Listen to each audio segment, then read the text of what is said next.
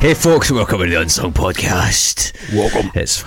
Welcome. I think you mean, hey folks, welcome to the Unsung Podcast.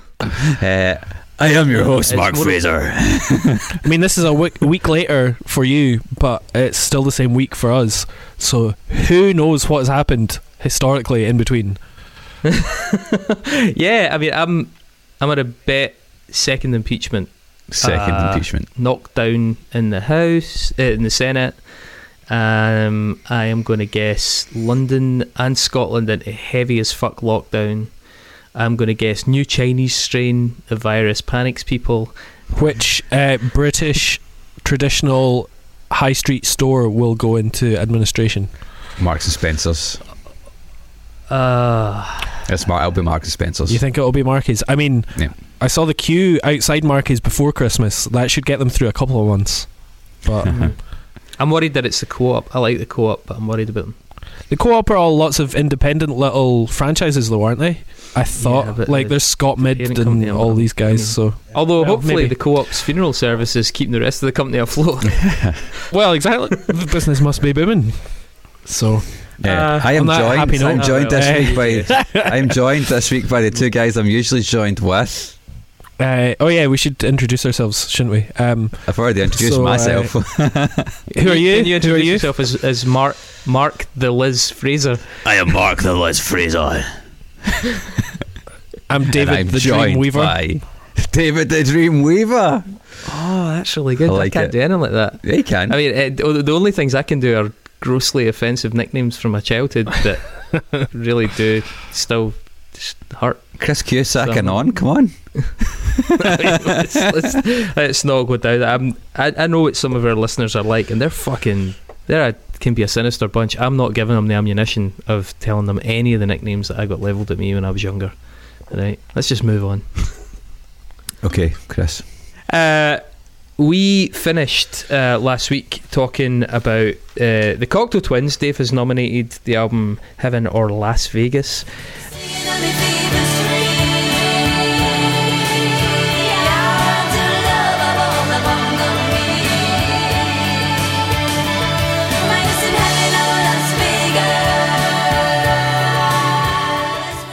But we were just passing the point of 1986's The Moon and the Melodies, recorded with Harold Budd, who died basically because of our podcast the day after. So sorry about that, Budd family. Yeah, apologies. If you want anyone offed, we're going to throw their name in at the end of this podcast, and that should take care of them. But the next instalment, the Cocteau Twins history, came in 88 with Bluebell Knoll.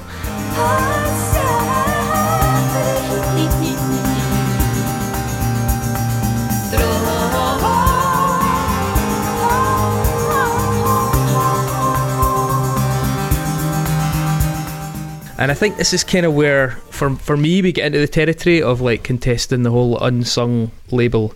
Anyway, this was actually a big step for them because it was distributed by Capitol Records on behalf of 4AD. So, albeit we've talked about how often the Cocteau Twins made decisions that were quite anti-commercial, such as not appearing on Top of the Pops, such as the Victoria Land album. At this point, they do sort of, to some extent, get into bed with a major of sorts, at least in terms of distro, because I mean, I'm sure the demand was there. I'm sure they wanted people to be able to get their stuff. That's fair enough. Bluebell Knoll is an interesting record. It's quite synthy. Certainly has a bold start with a kind of harpsichord sequencer.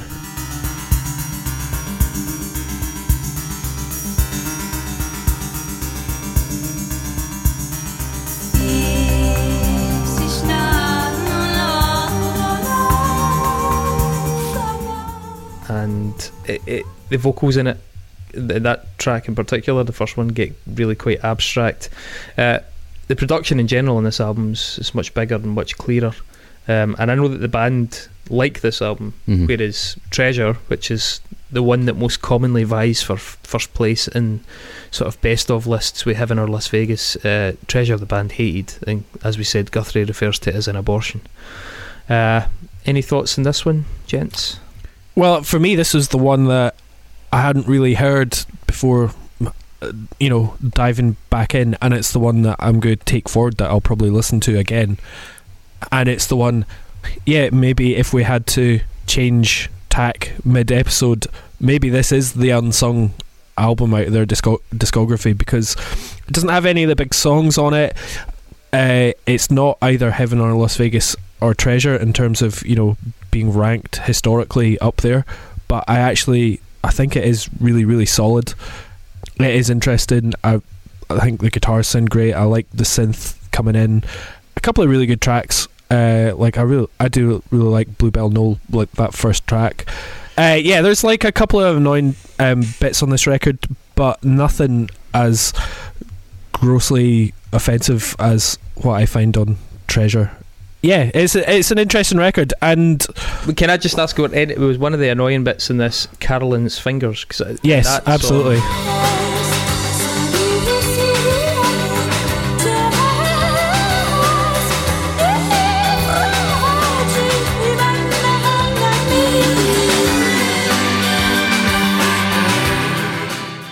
The vocals really jump the shark. That whole kind of falsetto thing we're talking about. There's later in their career, there's a couple of points where that just gets completely out of control. And you can see like the Kate Bush influence, obviously, and it doesn't work because she's not Kate Bush, she's Liz Fraser. I think like there are a couple of highlights though.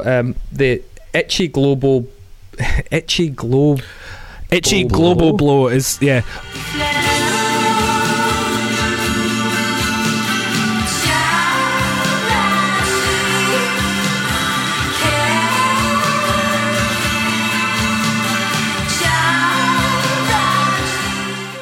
we also haven't discussed how annoying some of their song titles are as well. They're just specifically in this album, they go off a fucking cliff, man. The song titles get ridiculous from this point. The other one that I think is quite interesting is Athol Bros.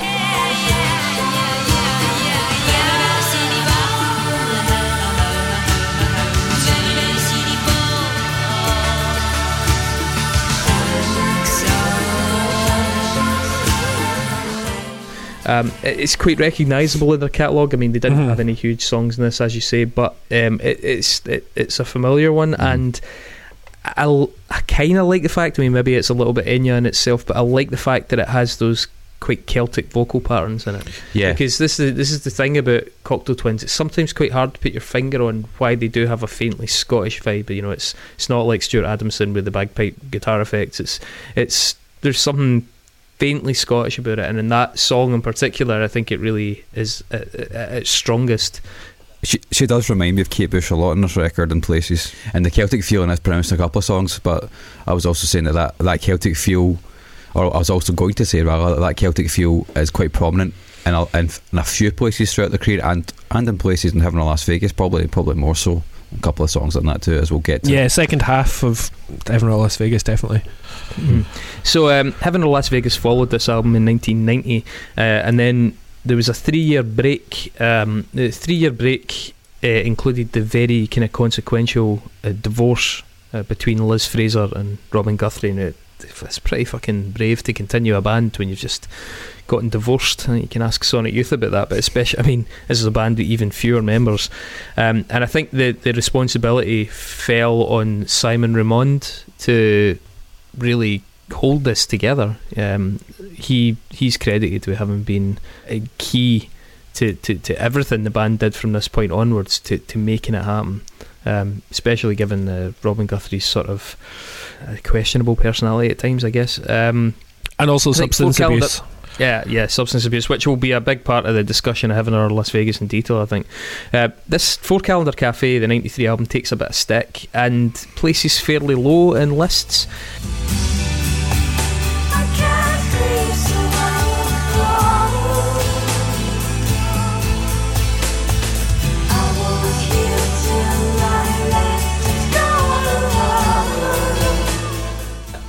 It gets a little bit MOR, in fairness. A lot of the really extreme guitar effects and things get dialed back on this record. The first track in it, Know Who You Are at Every Age, I think it's actually one of their better songs, maybe one of their best songs. A beautiful doubling of vocals in that, and the bridge is really quite anthemic. Cry, cry, cry. So you know why I lost myself identified. Cry, cry, cry. So you know why I lost myself identified. Evangeline, the second track, is quite languid, quite dreamy.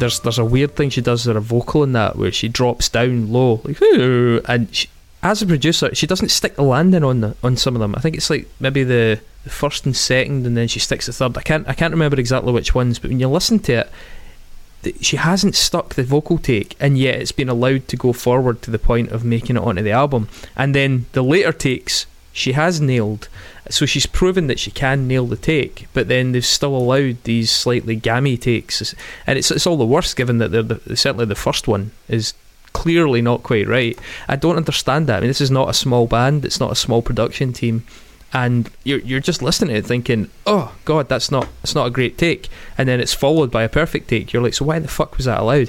Those little moments I don't get. I don't know if that's a product of just someone getting fed up and saying, I'm not doing it again in the studio, I've had enough, or I don't know what that is. It's a really odd, you don't usually hear, for my money, mistakes like that making it all the way through the process. This is actually their first proper major label record as well. The other records were only Capitol in the US, but still on 4AD. They're on Fontana now, so this is like this is the place where you wouldn't be doing those kind of things. Yeah, exactly. All the more reason. Yeah, this album saw Liz Fraser going back to actual lyrics. Yeah, that's right, and that's key to it, because I think a lot of the lyrics in this were directly related to the divorce, right? Which again has got to be it's got to be an interesting element when you're in the studio together. You know, Simon Ramond looking over at Robin Guthrie for his reaction as he's listening to the words. It's got to be kind of awkward. I can't say I'm a fan of this record. I enjoy MOR occasionally, and you know, fuck it, if the French edit of Josephine by Chris Rea isn't one of the best songs of all time, but Chris Rea is allowed to do Chris Rea, but there's something about Cocteau Twins paring down the noise and making intelligible lyrics, and it doesn't work for me. You know what it reminds me a bit of? It reminds me of the Cranberries at this point. Yeah, they went from being this kind of experimental dream pop band to being a sort of slightly unusual melancholy indie guitar act. Like Bluebeard's a good example.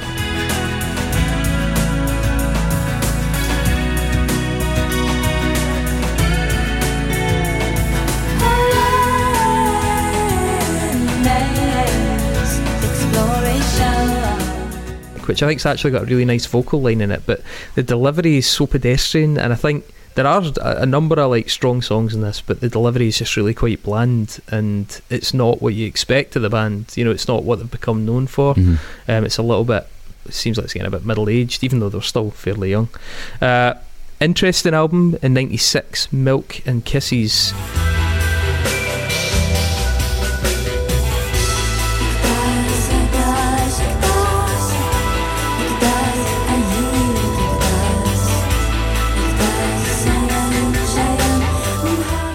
I don't really know what the band sees as being its place in the world at this point. I mean, this record starts like kind of 1992 era Britpop. It's very, very odd. Liz Fraser, for what it's worth, does her damnedest to set this album apart from indie rock of the time, but instrumentally it sounds incredibly dated.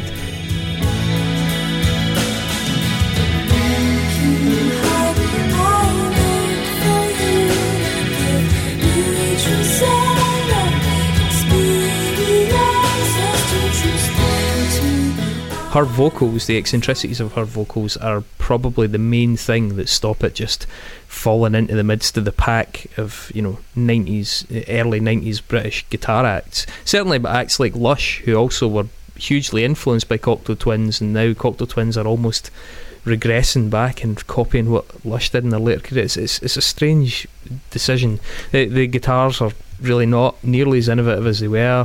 They've got like a wee bit of delay or reverb or a little bit of chorus, but it's nothing particularly interesting. This also has a song in it called Seekers Who Are Lovers, and the vocals are I don't know if maybe it's the case when you're producing your own stuff, or you've just gotten to a position of influence where people don't tell you no, but the vocals in that are fucking dreadful.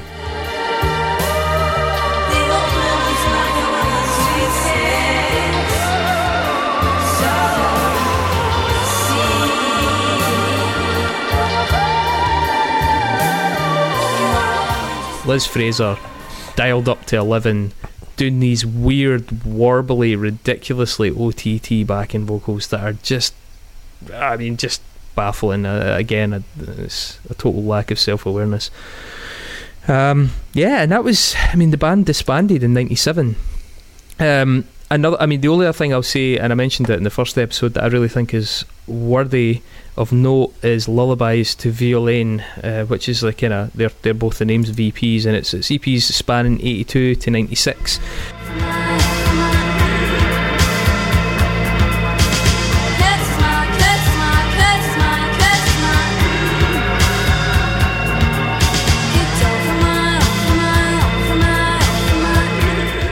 And I think that collection is really quite underrated. There's a lot of tracks first and foremost, but there's some really great stuff in it. And I think especially some of the more angular post-punk stuff from the earlier period is really, really interesting. At times I've seen you from the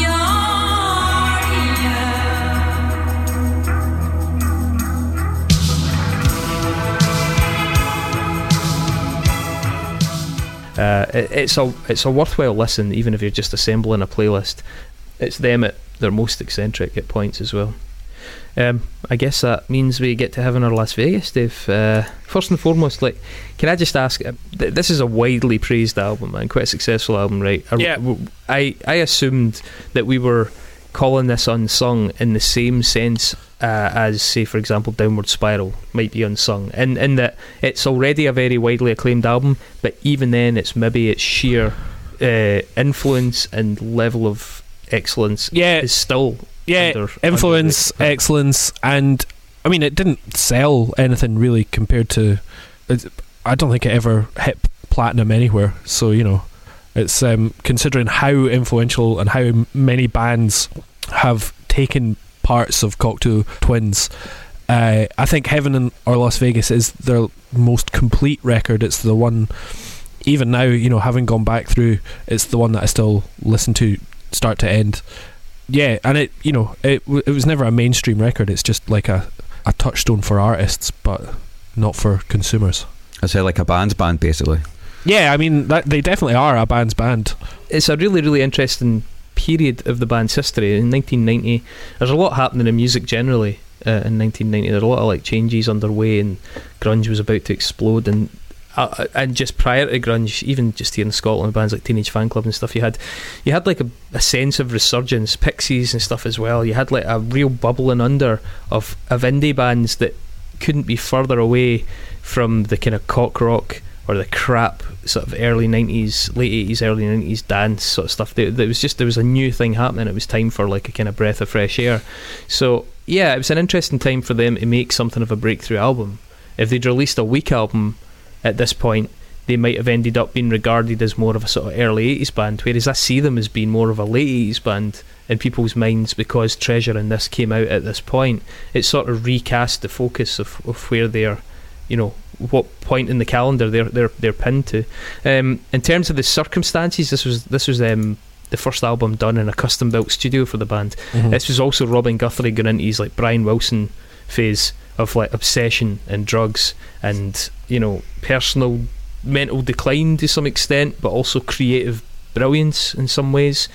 The band hadn't actually played live in about 4 years at the time of this record, but yet Guthrie especially describes them as being in good shape because they'd spent so much time concentrating on their writing and the studio.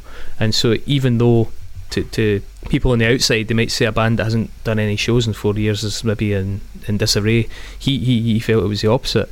I think they feel quite warmly about this album. Guthrie says it's the first time they'd written a hummable album of songs, and there's definitely some merit to that.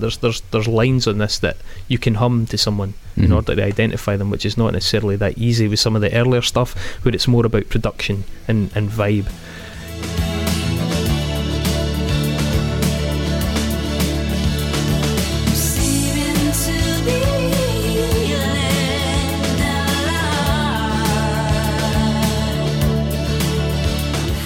It was also quite an optimistic record because, I mean, yeah, Liz and Robin, they had their baby, Lucy Bell, just before they started recording. I think Simon Raymond got married as well, and although they were dealing with, you know, cocaine habits and just being general miserable fuckers, like, this album seemed to come at the right time. It maybe focused them, and then everything else focused them on this as well. So yeah, it seems that they were turned quite inwards, in the sense, I mean, Robin Guthrie, I think, in one of his interviews, described having not read a newspaper in about 3 years at the point where they recorded this record. It's like, you know, you're getting married, you're having children, the other members getting married. They were very much like looking at their own lives and their own creativity. There wasn't a lot of wider context. There wasn't a lot of distraction really as well. So it does feel quite pure in that sense, I guess. It's a nice, like when he describes when they were listening back to it, when they finished it, is they turned off all the lights in the studio and played it, and just the feeling of excitement knowing what they'd just accomplished. I guess I can kind of relate to that, not to this extent. I've done that thing in a studio where you play something back and you're like, you get that you're like, oh, we've done something good. And if you've just recorded this album in particular, you know, you can really see that. So it's an album that has a lot of meaning to them, unlike Treasure, which is probably the exact opposite. It's interesting lyrically. I mean, again, Liz is like culling words from various places, but also she sang a lot of it to Lucy Bell, so a lot of the narrative in this, it's got more of a narrative in it than some of the records immediately prior to it, because she's singing to her baby for the bulk of it. And so a lot of things that she's pulled together, if you're listening to it and you catch a little bits and bobs, think about them in the context of that's what where she was coming from artistically. She was singing to her child, and I think that kind of is quite an interesting lens by which to view it. Also, like, I mean, there's very few lyrics in some parts of it, which kind of makes it sort of the obituary of dreampop, because Obituary, famously for the first record at least, had no words written down. They were literally just growling and grunting and just making noises that fitted. So she does a wee bit of that at times as well, which leads to that thing where people just impose their own lyrics upon it. You know, just, this is what I wanted to say, which is kind of cool, I guess. Dave, you do a quick tour through the tracks. Yeah, well, I'm just going, like, there's a couple of things I just want to chat about before. Is like, I get Simon Raymond was a lot more involved in this record, in part because I guess Robin Guthrie, you know, was taking a bit of time off to do drugs, but also then be a father. It was interesting, you know, seeing what he brought to it, like a bit of darkness there as well, because I think he wrote Frou Frou Foxes in Midsummer Fires.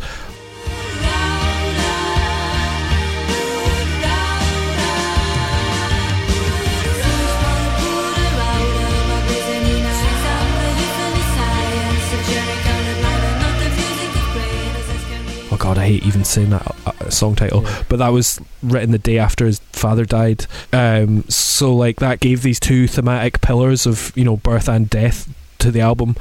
And then Raymond talked about when he'd, you know, be recording with Liz Fraser, and Liz would go in to the control room, or Liz would like record some fucking unbelievable, you know, take, and go and say, oh yeah, how was that, to Raymond, and he'd have to be like, yeah, that was fine, Liz, even though he's, you know, wiping away a tear at how incredible it was, because she just she hated being overpraised and effusive stuff like that. So she was just like, if he said that was amazing, then she'd be like, nah, it was shit, let's do it, you know.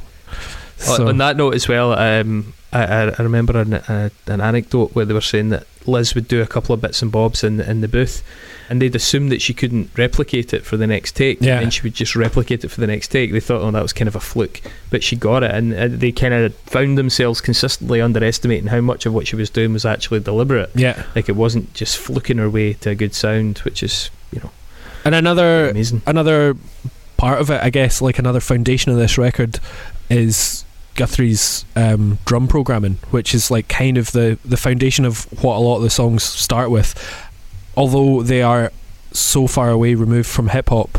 And I guess we'll go through the tracks, but like a lot of those beats are very hip hop influenced, and even were influential in, to some hip hop producers as well.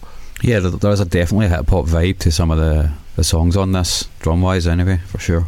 So it kicks off with Cherry Coloured Funk, which is one of their biggest tracks, and it kind of, it's iconic. Yeah, it ticks all the Cocteau Twins boxes.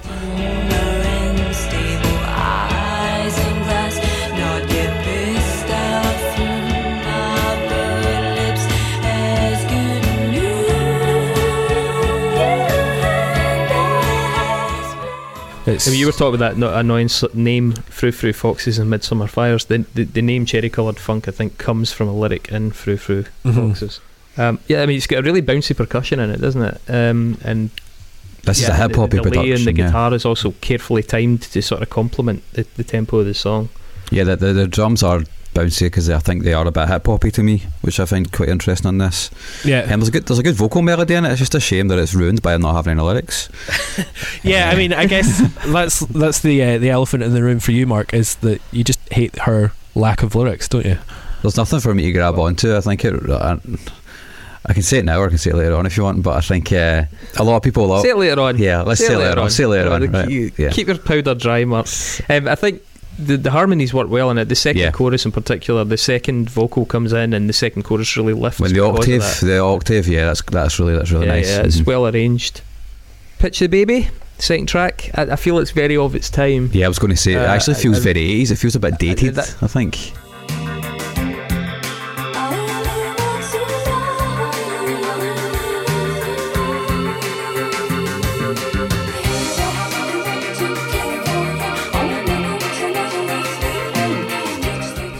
Liz does a good job with the vocals or the lyrics or however you want to put it. He makes them quite percussive in this song, which isn't really typical of dreampop.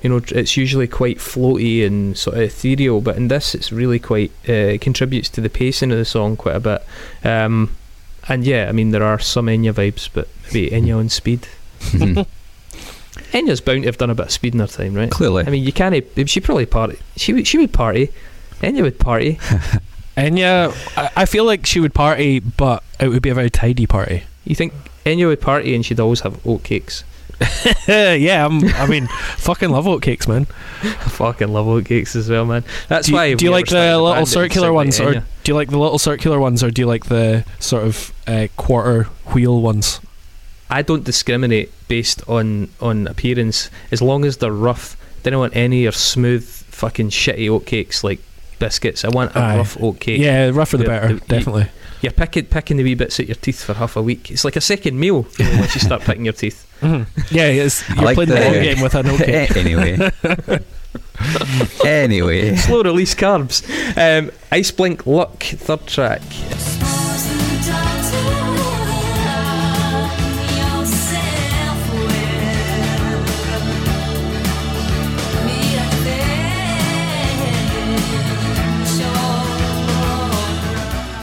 This is 1990 and the guitar in this sounds like 85, 86. Reminds me of the Smiths. I feel like the guitar... Yeah, I quite like the guitar, and it's a bit of mar to it. But I think I totally get those comparisons, but what I mean is the guitar doesn't sound forward looking. It sounds backwards looking at this point. I feel like there's a point in the 80s where they went from leading the pack, from setting the tone, to starting to sort of follow the pack, and that's reflected when they start getting into their Cranberries kind of territory and all that kind of stuff. There's an inflection point somewhere in there, maybe around about sort of 87, where everybody sort of catches up, or they get short of ideas and they start to dial back the effects on the guitar. They start to dial back a lot of the sort of experimentation, and this track kind of captures that for me. It just feels a bit safer. The guitar is still wet, it's still got effects, but it's just a little bit more restrained. And yeah, you're right, it does sound like those bands, but that's kind of because those bands have picked up on the early stuff, caught up a wee bit. I don't know, I think even for 1990 it sounds a little bit behind. I agree. 50-50 Clown.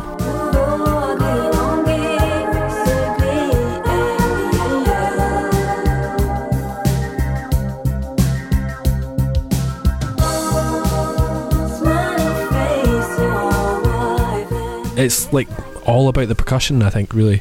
Yeah, the percussion's big in it. The kind of brooding bass pulse thing. It's kind of quite pessimistic, and whilst it's dreamy, it's got a slightly sinister sort of undertone to it. I quite like it. Yeah, I Feels like like it, and I think Depeche it works Mode to me. well because it's coming up. It's like a prelude to a big track. It feels like a bit like Depeche Mode to me. Also, Prince actually sampled this on the song "Love Thy Will Be Done." No, Prince Alarm. So there you go. Prince Alarm. He wanted to sign them. He wanted to sign them at Paisley Park as well. Yeah, that's right. And yet you still don't like them. Aye, Mark, what the fuck, man? You wouldn't be saying that if Prince was still alive. He'd be sucking up their bum just in case. Title track, Heaven or Las Big Vegas. tracks, yeah. I mean, yeah, absolutely fucking massive.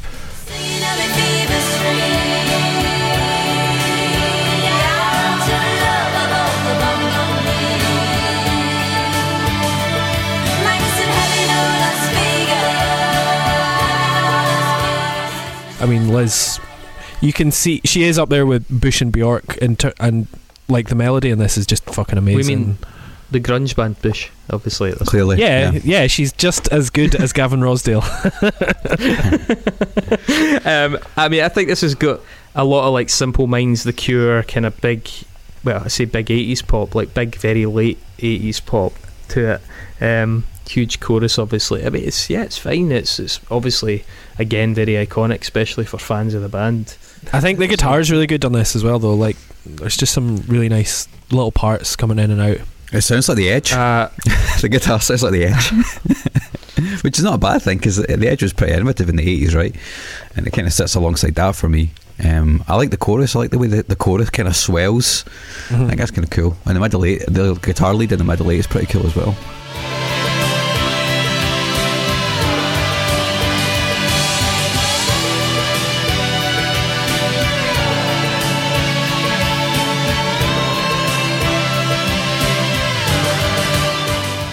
And I guess we always forget this now, and it's actually something that we haven't talked about that much before, but this would have been the end of side A. Yes. You know, yes.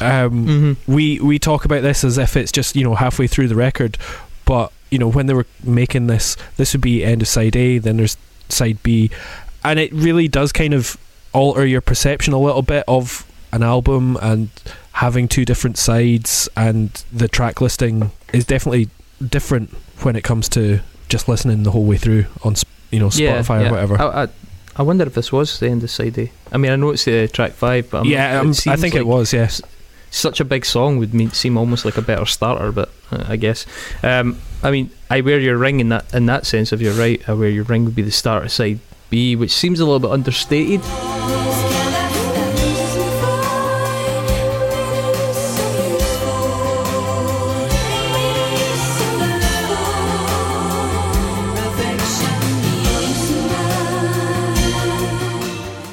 Although I will say it starts like Roxette.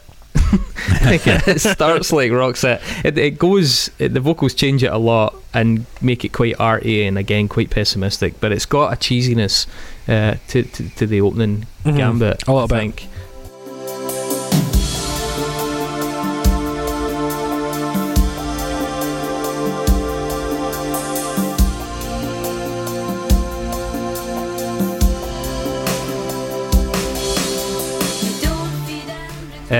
Futsapolitik. Feels kind of Celtic, this one. Definitely got a huge Scottish vibe.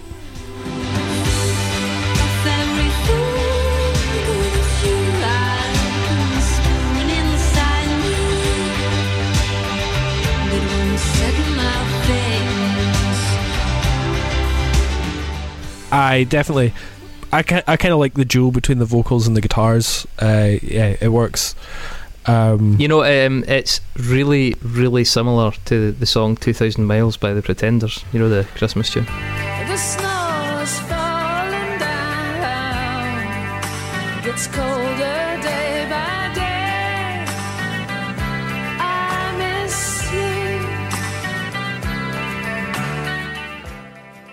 Really? Honestly, it is. Go and listen to it. I mean, it's big and kind of blossomy and jangly and stuff, but it's very similar to that in places. Yeah, I think overall, like, I don't know, it's quite a complete sounding track. I don't know. Yeah, I don't know. I like it. Wolf in the Breast, I think, is the least important song on the record, the 8th one. I really hate the kind of jazzy lilt on the vocals, and the chord choices just really doesn't work for me at all. Puzzles to trick me, I'll end it all in tomorrow. Pacify.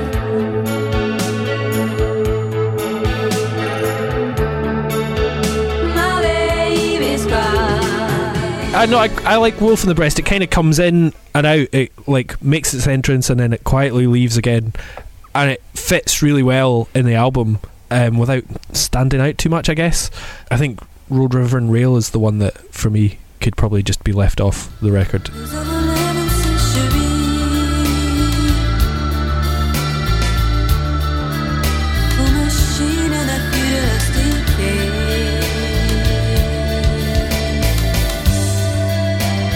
It's definitely got a bit more Celtic stuff to it. You know, that one feels more akin to their earlier stuff, Road, River and Rail. It sort of has the feel of, I would say Treasure, but even before Treasure, there's something older about it, which I don't necessarily mind, because as I say, I feel like some of their newer stuff had gotten a little bit safe, and so even though it's looking a little bit backwards, it's maybe a bit truer to what I would say they sound like.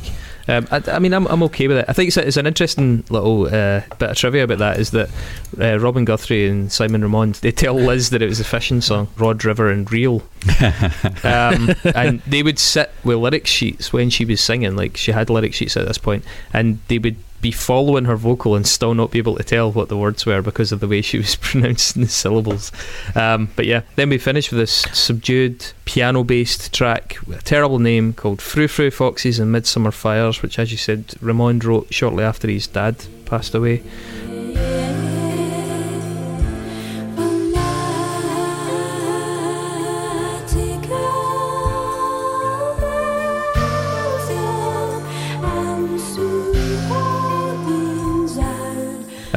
Which I think obviously leans heavily on the melancholy and utilises the kind of wispy vocal interplay a lot.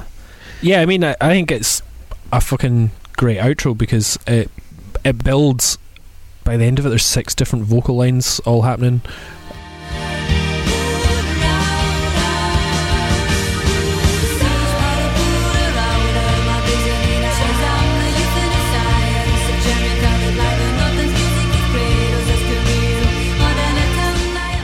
I think it's quite a subtle closer. It's not just like a big bombastic thing.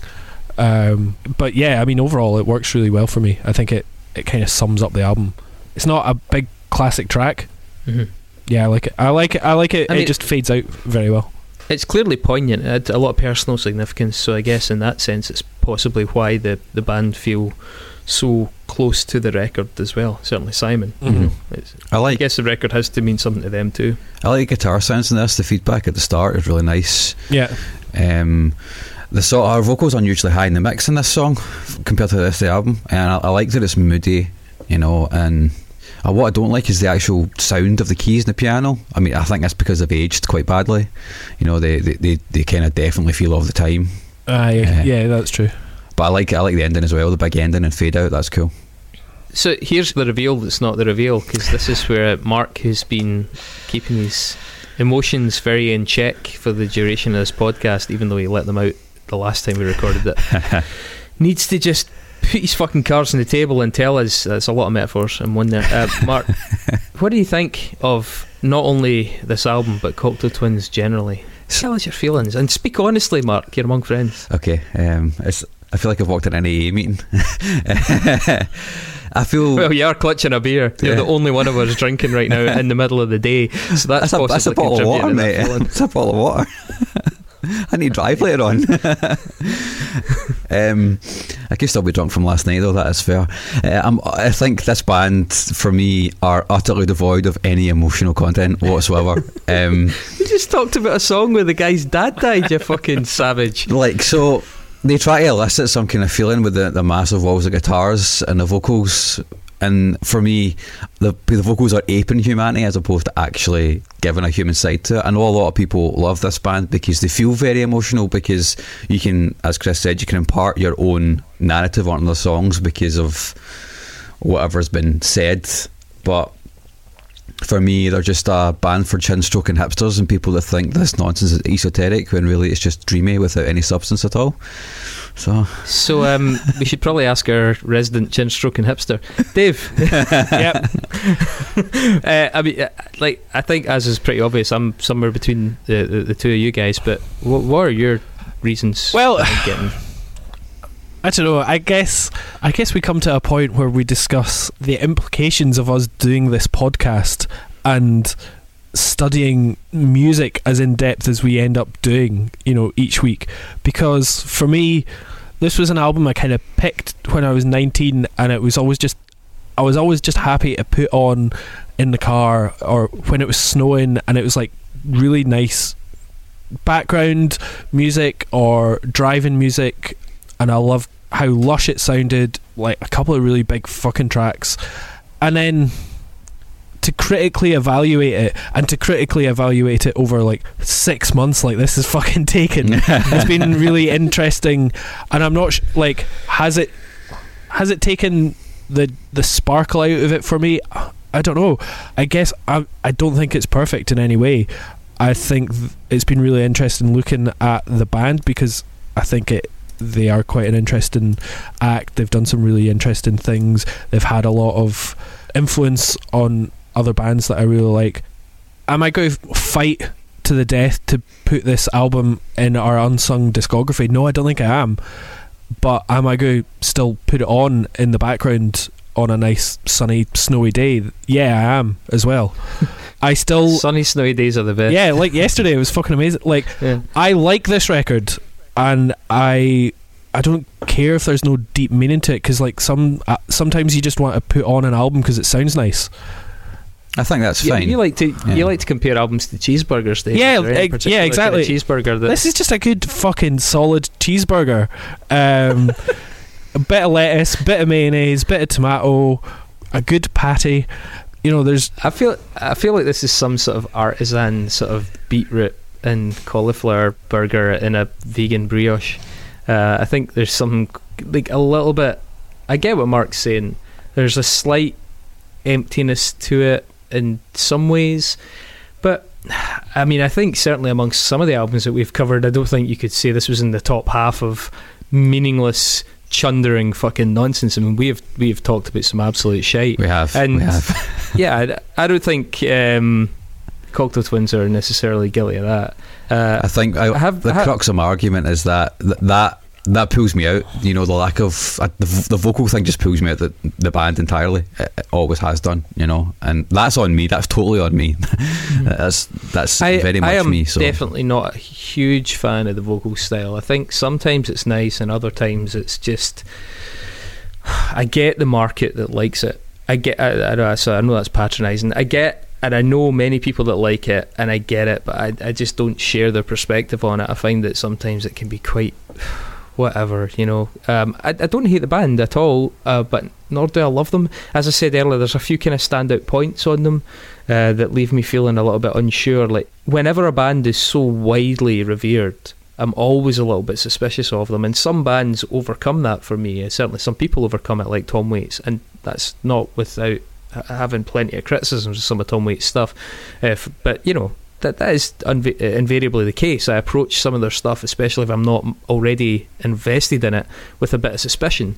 I've been highly critical of Radiohead, for example, for that Moon-Shaped Pool album that they brought out, which is fucking garbage, and I think that's appropriate. I think it's appropriate to, like, not just recite the party line in these groups. I think this is a good album. I think I would have been more swayed with the unsung status of it by Bluebell Knoll, probably.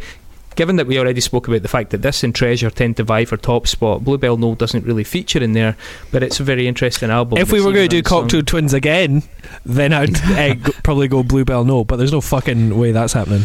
No, there really is not. But I only really discovered that album through us doing this record. And Heaven or Las Vegas is still my favourite record by them, so...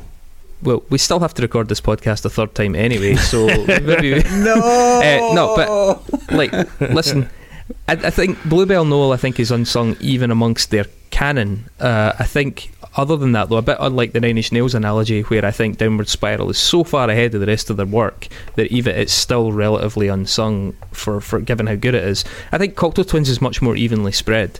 I don't think this is like head and shoulders better than anything else they've done, and so therefore I'm less inclined to see it as being unsung. Yep. I think the dreampop influence is massive, and you can't deny how huge they are in that entire genre. In fact, some of the bands doing dreampop are just wholesale ripping them off still to this date. I think less so the influence in terms of shoegaze. I do take on board that Robin Guthrie's guitar work is probably very influential in that field, but I don't think much of the rest of the music is, so I have a reservation about that sort of criteria. And I do still say that sometimes the fact that people won't acknowledge that Cocteau Twins stray into the territory of Enya for hipsters kind of rubs me up the wrong way. There is definitely an Emperor's New Clothes mass consensus thing to it that just tends to kind of put me off a wee bit. So it's fine. I'm not inclined to put it in, but I'm going to abdicate responsibility and sit in the fence. Mark's clearly saying no, and you're clearly saying aye. So I think that's is what it is. People are going to have to make up our minds for us. Yeah, that's fine. So alright, Nexus time. For the first time in a long time. This is the first time we're seeing Nexus tonight. Will it be the last? What do they have in store for us? Not good.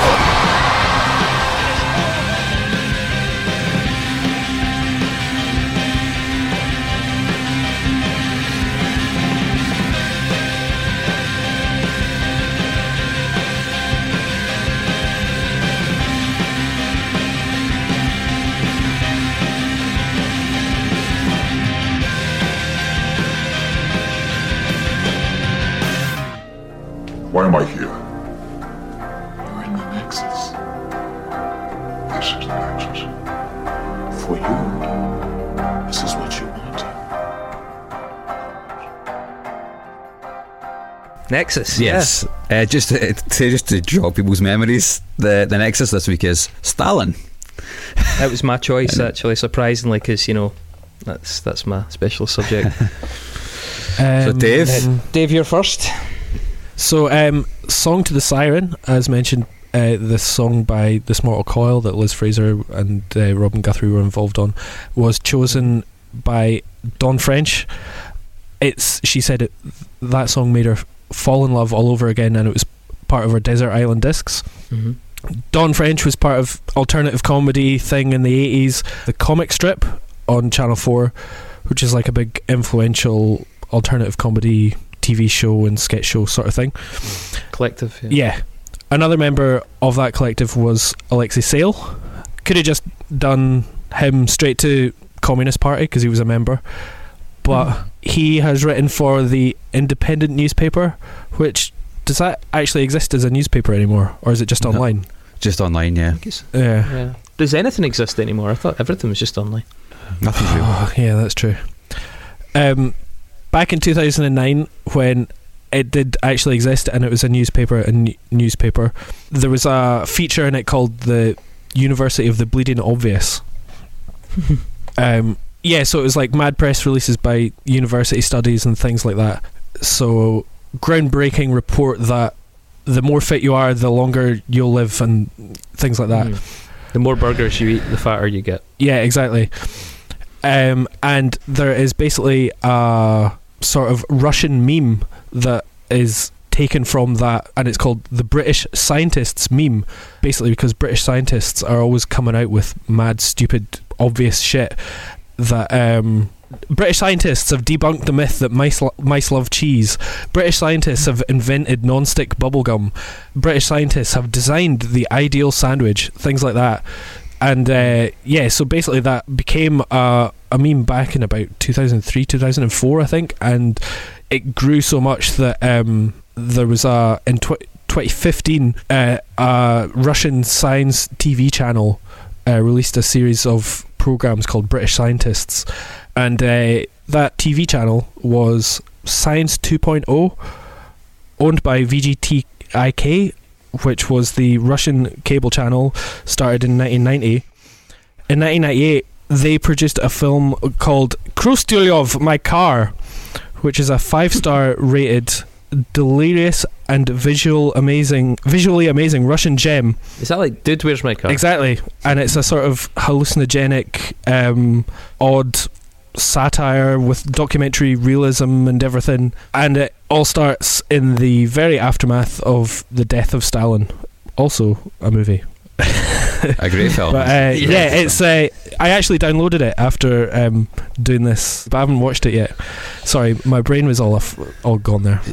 So see that British scientist meme. Yeah. The Russians basically, obviously, used it as that sort of soft propaganda of making that meme go viral to ridicule British science. Yeah, 100% anti-Western sentiment. The fucking pettiness of their black ops is just, it knows no bounds. They've got a division that's just dedicated to throwing shade at the West, I guess.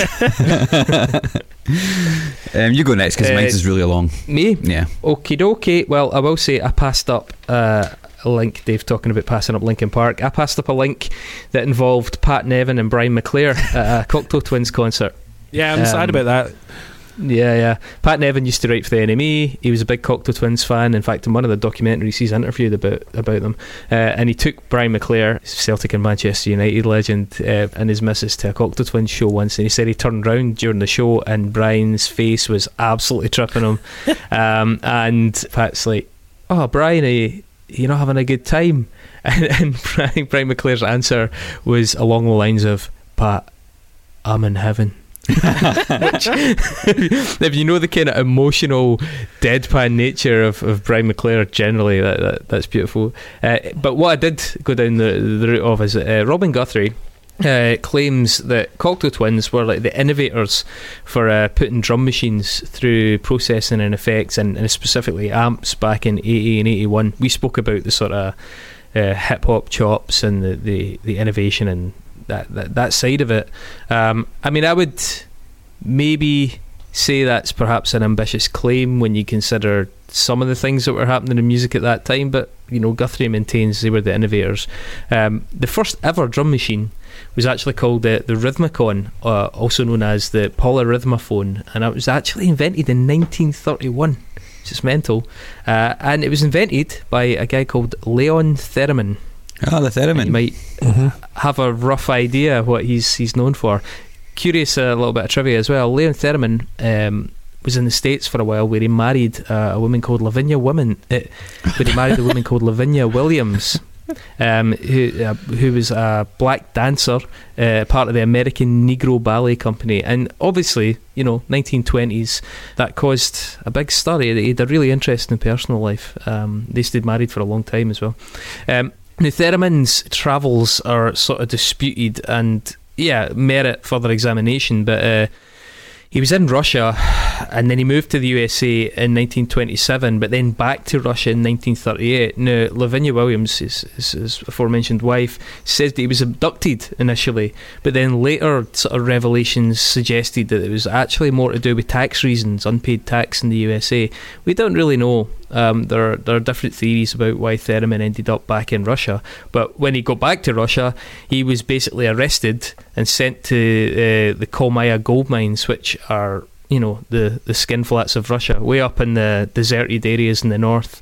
And there were actually loads of rumours circulated that he'd been executed, but he was actually put to work in what was called, I think, a sharashka or sharashika. I'm not crap with my Russian, obviously, but in that facility, it was basically a secret scientific facility. He was in charge of developing eavesdropping devices for the Soviet military and the government. He was thus awarded the Stalin Prize in 1947 for his espionage work and his service to the state. Interesting, by the way, another link that I was going to go down there, and fuck it, I'll just do it for the sake of it. In 1920, the first ever versions of the Theremin were demonstrated at an electronics conference, which is mad to think of an electronics conference in 1920, but an electronics conference in Moscow. And the Theremin, there was 3 of them, I think, made at that point, and they caused such a stir that Vladimir Lenin, asked to meet Theremin in person and to get a demonstration in person.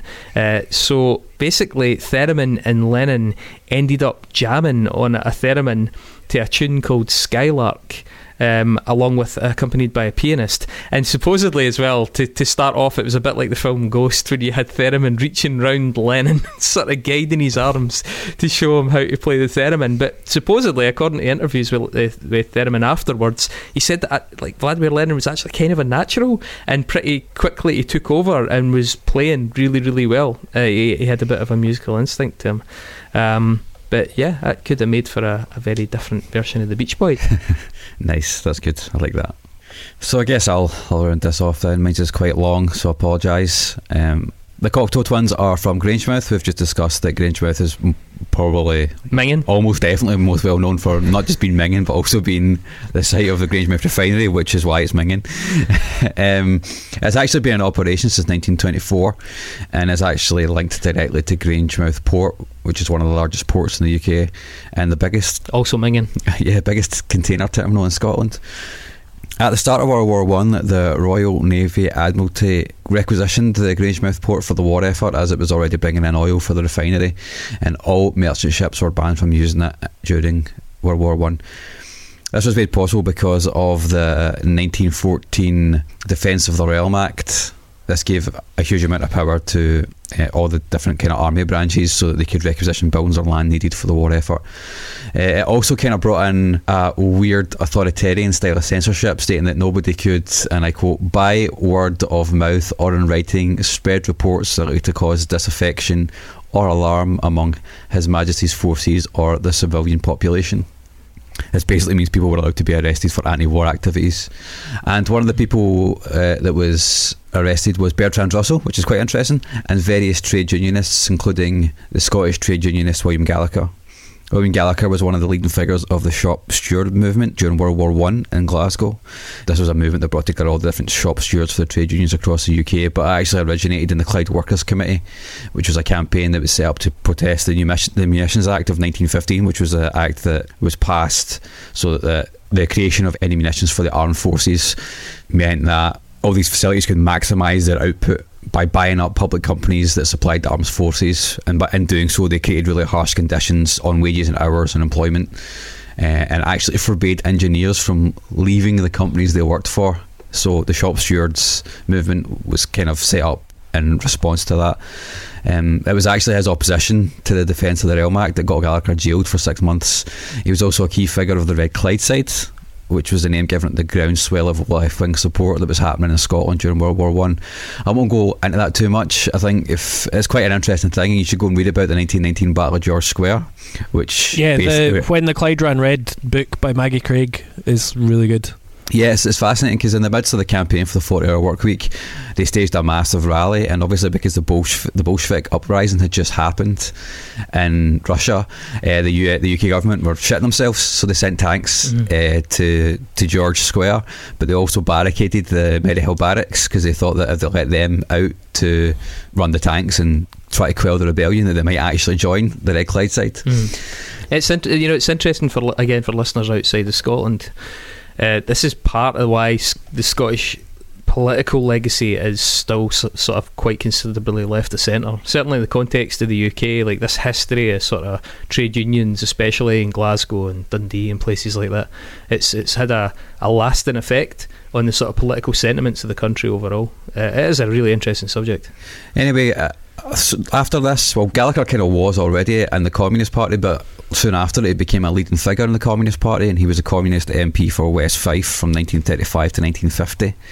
And then after Stalin, I mean, he does need punched in the dick for that. There's no fucking excuse for that. Soon after Stalin died in 1953, he actually wrote an article that praised Stalin, but there's actually a more direct link. The 1951 Communist Party manifesto, which is called The British Road to Socialism, advocated for a peaceful transition away from communism to socialism. The Communist Party wanted to be more socialist, basically, but they were only allowed to publish it after Joseph Stalin himself had personally approved it, which he did.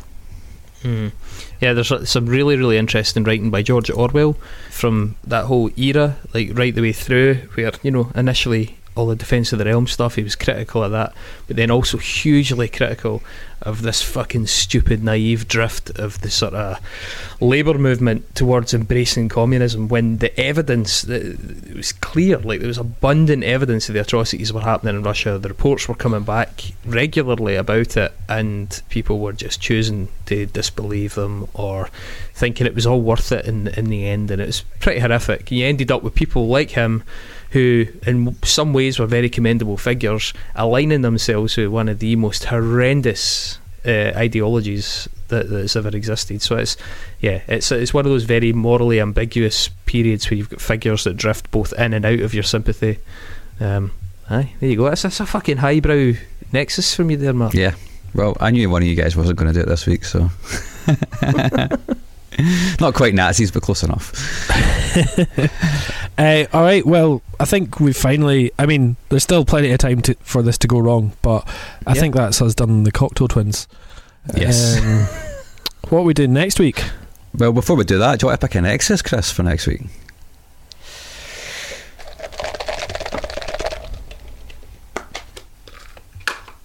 I have selected Melanie Sykes, as chosen by Lewis Holleran. Melanie Sykes. Cool. That's going to be fun. So British TV presenter and hottie. So it was announced on New Year's Eve that MF Doom had sadly passed away on the 31st of October, and we were going to do, or I was going to pick a hip hop album this week anyway, but we've decided to kind of change tact a little bit. So we're going to. Do we know that MF Doom actually died, or did he just get someone to die for him? Well, if he's been mentioned in this podcast, he'll die if he's not dead already. That's true. That's true. So we're going to do Mad Villain, the only Mad Villain album, Mad Villainy, which was a collaboration between MF Doom and Madlib, and it's going to be interesting. It's a great, really great album. Mm-hmm. Chris, you've obviously never heard it. Yeah, this is going to be one of those weeks. Yeah. No, looking forward to it. Like, really fucking interesting character and artist, so it'll be good to spend some time with it. He's got a lot of stuff, so yeah, you'll be spending a lot of time with him. Great. Alright, everybody, well, thanks for that. Stay safe out there. Very long 6 months of Cocteau Twins, but I mean, you'll never hear this, because this is definitely going to get corrupted or lost or burnt or stolen, but we'll be back for the third attempt at recording this pretty soon. Alright, thanks guys. Cheers, bye.